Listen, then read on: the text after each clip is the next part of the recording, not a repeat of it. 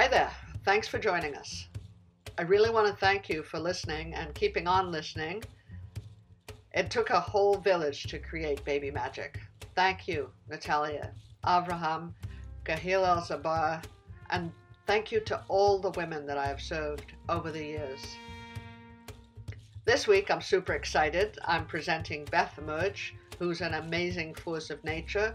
She's a doula, a youth worker, a placenta lady, a herbalist, and a poet. Hello, Beth. I'm very, very happy to have you joining me for my Baby Magic podcast. Would you like to just introduce yourself for our audience?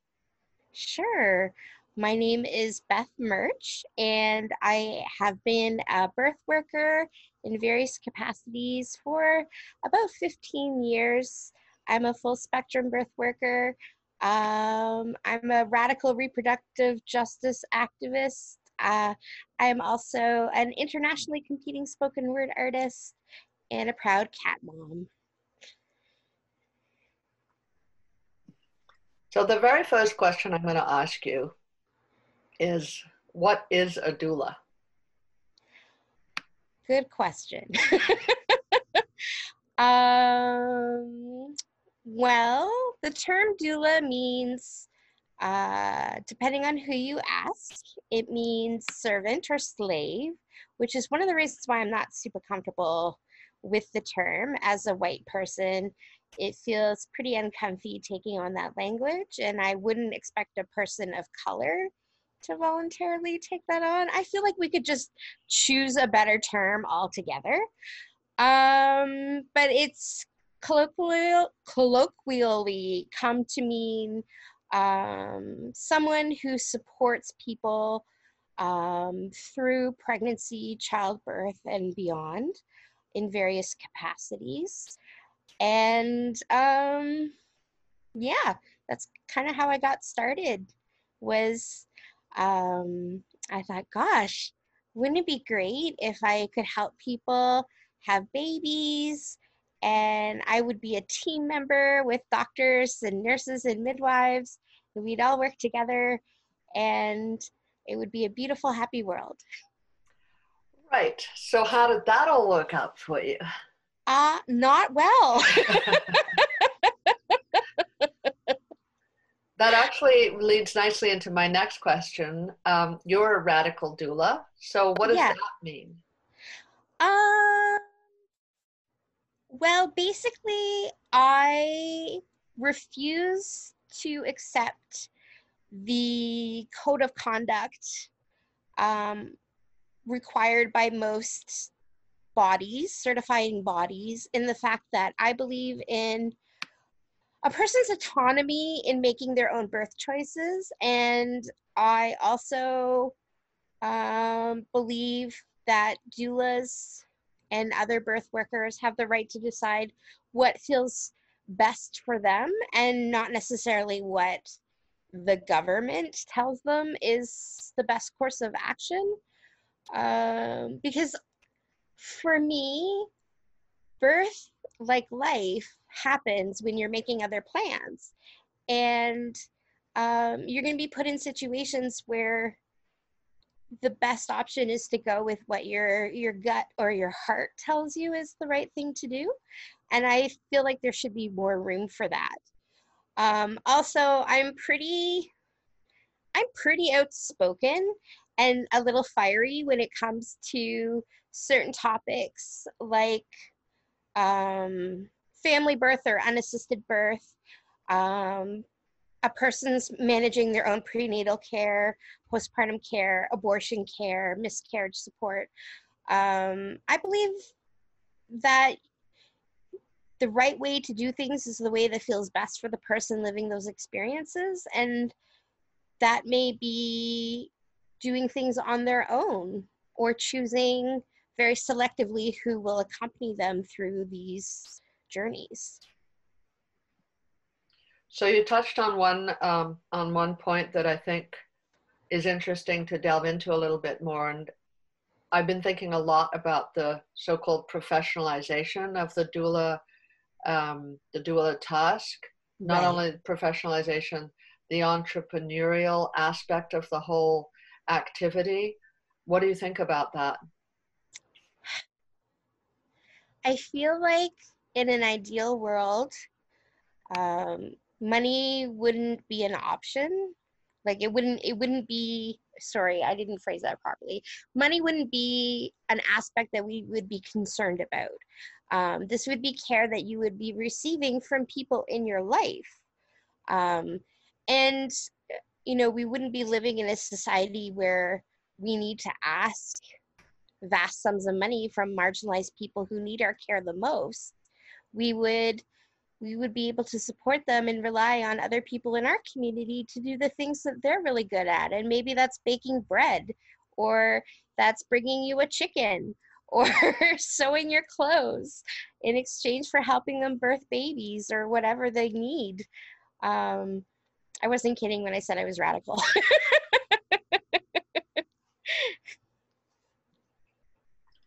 So I know that you're also a herbalist, and I'm going to ask you. Amateur aspiring herbalist. Oh, I think we all have the herbalist within us. As soon as you have a relationship with medicinal plants, I consider you a herbalist.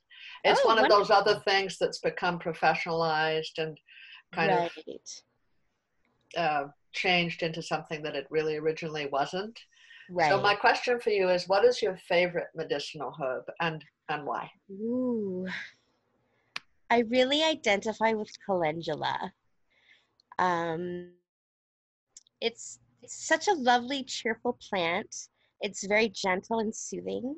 It's like a balm for the soul. It heals so many irritations, cuts, scrapes, bruises, and it's just so loving and gentle. I just feel such a relationship with her.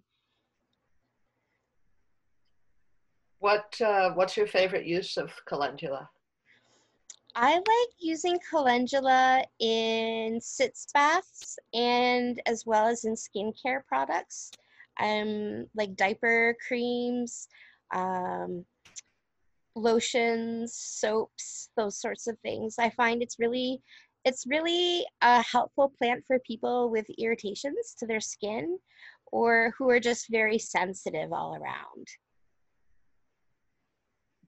It is a lovely flower. It really is. So, what do you talk to me about the placenta? What do you think about placentas? They're one of the placenta is one of the things about birth that hardly ever gets spoken about. We think about prenatal care and the baby and a little bit of breastfeeding, and we miss out a huge part, which is mama placenta. So talk to me about Me the placenta. too. What's your relationship? Oh, the placenta to me is like the unsung hero of pregnancy and birth and postpartum. I feel like just when I think I've learned of all the magic that grandmother placenta teaches us, like I learned something new and it amazes me. I got started in this world of placenta because I was reading a birth story online where someone just very casually mentioned that they cut off a piece of their placenta and ate it. And I was absolutely scandalized. I was like, what do you mean you ate your placenta? Uh, and I was so obsessed with it. I was like, why would this person do such a thing? And I started reading about it. And then I happened to have a client come along the way who was Asian, and in their culture, it is in many Asian cultures, it's common to consume placenta in your postpartum period. And it was a service that they were looking for. And at the time, there was no one in my area who had even considered such a thing. So I thought, I come from a hunting family. Like I can do this, right? So I started preparing placenta medicines. And when you handle that many placentas, you can't help but learn about the different shapes and smells and textures, the lengths of cords, yolk sacs, like just and all the hormones involved and how they all have their special job. and how the placenta basically is a cushion that like nourishes the fetus throughout the pregnancy, and then assists everybody postpartum by making sure that they get their blood volume and that breast milk starts coming in. And it's really it's a bountiful organ. It's a temporary organ. It's only in us for a short period of time, and then we expel it. And a lot of people say that there is like a magical quality or like a spiritual quality to the placenta. And I really like connect to that because to me, it's an organ that tells stories. When I look at a placenta, I can tell so much about someone's pregnancy, about their birth experience, about their health. And also like it's a magical organ. I can't say it enough. Like um I feel like I feel like that moment where you separate a baby from the placenta um is so profound and can be almost violent in our culture and upsetting, I think, for the baby, which is why I really, one of the reasons why I'm really in favor of prolonged cord attachment. Like unless you're going to consume your placenta, like there's no reason to cut the umbilical cord, you know, or at least not right away. If it's, you know, something you're overly fussy about, just leave it attached for a few hours or a few days and make it part of your baby moon. So I'm going to move to another subject which isn't so magical, and that is body image. It's so important in our culture, and Yes. especially during pregnancy when the body changes so dramatically. Mm-hmm. So talk to me about it. How does it affect the pregnant mothers that you work with, and how does it affect you? And what do you have to say about the whole concept of the body image? Oh gosh, I could teach a whole university course on this. Well, this is just a small podcast, so you'll just have to give everyone a little taste, and then Right. they'll come back for more. Tell us a little in a nutshell. What? Yeah. So throughout my life, I have always been a larger bodied person. I'm not afraid to use the word fat, but I know that it's a word that can be really activating for some people. And if it is activating for you or triggering for you, I would say sit with that and ask yourself why. Um, and I feel like because of the different experiences I've had as a fat person, it gives me some empathy towards what pregnant people experience in their bodies because you're moving slower, you're heavier, you have different concerns around like stable furniture and clothing, and I can relate to that. I've had people also tell me that they felt safe with me discussing their body concerns because I wasn't someone in a super slender body who didn't live on like green shakes and like and air, right? Like and I'm very much someone who believes that food should primarily be nurturing to you. And I don't believe in telling people what they should or shouldn't eat when they're pregnant. I think that they know their bodies best. And if that means having eggs Benedict, then go for it. Yeah, eat the hollandaise sauce. I said it. Send me to jail. I don't care. And I find that in our culture, like we're so afraid of being fat that as our bodies swell with new life, we become very uncomfortable with the fact that we are entering a phase in our lives where our bodies look like the very thing we fight so hard not to look like, right? Like, I recently gave a webinar on body liberation, and you know, I said my body is exactly the kind of body that people have nightmares about having. You know, like, sit with that for a minute. That's heavy stuff. Um, so I really, like, I understand why it would be hard for some people, especially in our culture where we have disordered thinking around eating and food, how watching our bodies grow in a way that we're not used to, or maybe a way that we know that they grow, but we've fought so hard to prevent. You know, it's frustrating. And I feel like care providers are also complicit in this negative body image culture because um, the level of fat shaming I have personally witnessed as a birth worker in, you know, the community that I work in and the surrounding area has been absolutely shocking. I've been present when an OB has told a client that she's too fat to push a baby out of her vagina. I've had midwives tell clients, you know, like, you're gaining weight too fast at this rate. You'll be, you know, size whatever when you're 9 months pregnant, and that's unacceptable.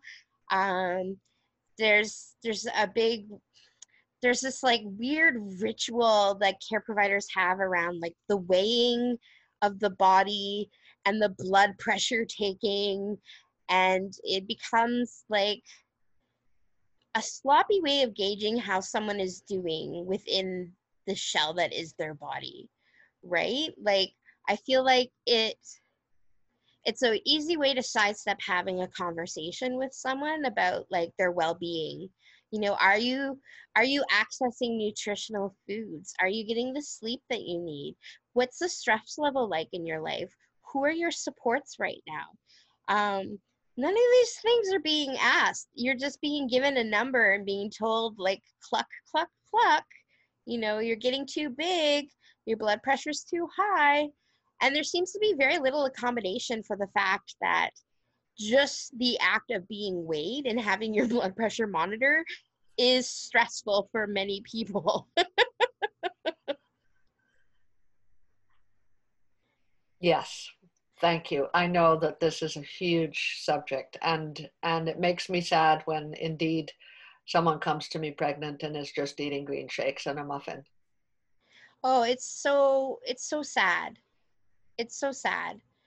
And you know, like, I'm not necessarily one of these you're eating for two people, but like you are trying to like make, like, your body's doing a lot of work during pregnancy, and Yeah, you need to sustain your body by taking in nutrition, yeah. right? And you should eat freely, and you should eat foods that feel good to you, and you know, with less judgment, like, from others, from ourselves, from our mothers, our mother-in-laws, like, whoever. Like, it just needs to stop.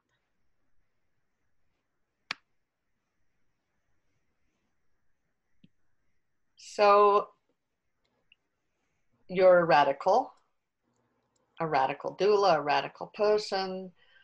If you could change one thing, if you could be the absolute ruler of the whole universe and you could just change one thing right now, what would it be?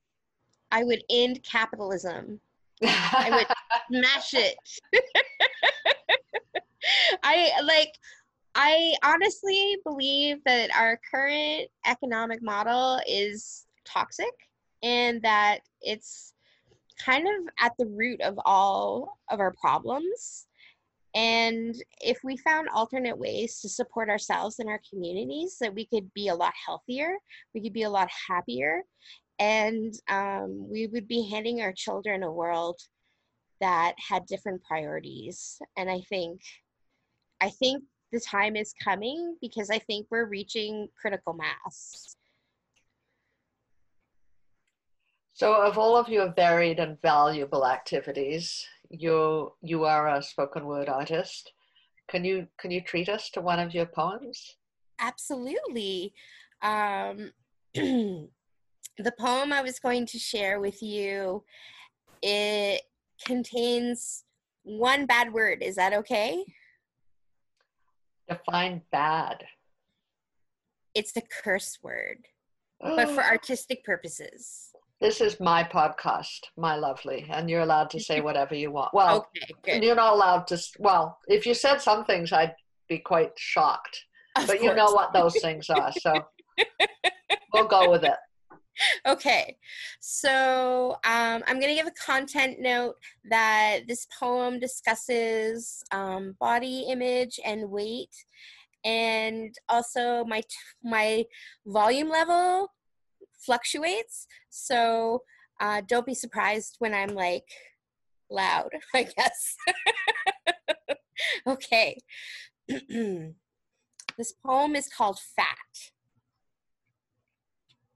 This poem is dedicated to the guy on the bus who spat in my hair and called me fat. Look, buddy, I get it. I'm a symptom of an epidemic. One of those people shown on the nightly news only from the neck down, wearing ugly polyester pants that haven't been sold in any store since 1973. And I get it. You think I wouldn't be such a burden on the healthcare system if I would only stop eating so many cheese puffs and drinking so much pop. The population is booming. Resources are dwindling. Houses are being built closer and closer together. We need to conserve. We need to cut back and, well, fatties like me, we're the antithesis of moderation. I mean, after all, we need extra polyester for our ugly pants. We need extra reinforcement for our ugly furniture. We need seatbelt extenders for when we fly in airplanes. And I know if I got to know you a little bit better, you'd feed me some lines about how you're just so concerned about my health, that you just want me to be happy, that you'd be proud to be my friend if I was smart, funny, and thin. Spare me your breath. Do you think that I haven't thought about this? Do you think that I just woke up one day and decided to wear the entire history of my body on the outside of my skeleton for people to view and pass judgment on? Imagine a world where you literally do not fit. Clothes, rooms, conversations, relationships. Imagine being out on a date and having the server point you alone to the healthier options menu. Every day I get up, carefully do my makeup, and choose a fly dress, knowing there's a 75% chance some asshole in a passing car is going to throw a half-full Slurpee at me and make oinking noises. Don't you think I haven't stood in front of my mirror, grabbed at my extra flesh, and screamed about how much I hate myself? Living in this body is hard, and it's not because adipose tissue is heavy. It's because people seem to have this need to look past my weight to find my value. But I don't need to step out of my fat suit to know how gorgeous I am. Let Queen Bee take you to school on the subject of fat, for instance. Did you know that FAT is an acronym? Fucking amazing tits. When I walk down the street, I am more than a fat woman. I am a force to be reckoned with. Call my thighs the pearly gates, because, ooh, what lies between them is heaven. Beyonce may have a little jelly, but I got me some custard. My body is so much more than a wonderland. It's a bouncy castle, and I got folks lined up around the block for this attraction. And if I want to take a pie home with me tonight, it's none of your business. Do I know how many spin classes it will take to burn off this piece of cheesecake? Yeah, just one. Oh, I knew it would be amazing. Thank you so much. You're welcome. Thank you for sharing a huge, wonderful part of yourself. Thank you. Thank you. Tune in next week for another episode of Baby Magic. Next week, we'll be featuring you. I'm going to be talking about the spectrum of care. What does that mean? How do we find care? Who will help us through this childbearing year? Or if we choose not to have a childbearing year, who are our helpers? Who are our fellow travelers? The doula, the midwife, the doctor, the OBGYN, or you, yourself, your body? your spirit, your sovereignty. Thanks for listening. Spread the love. Stay well and keep on.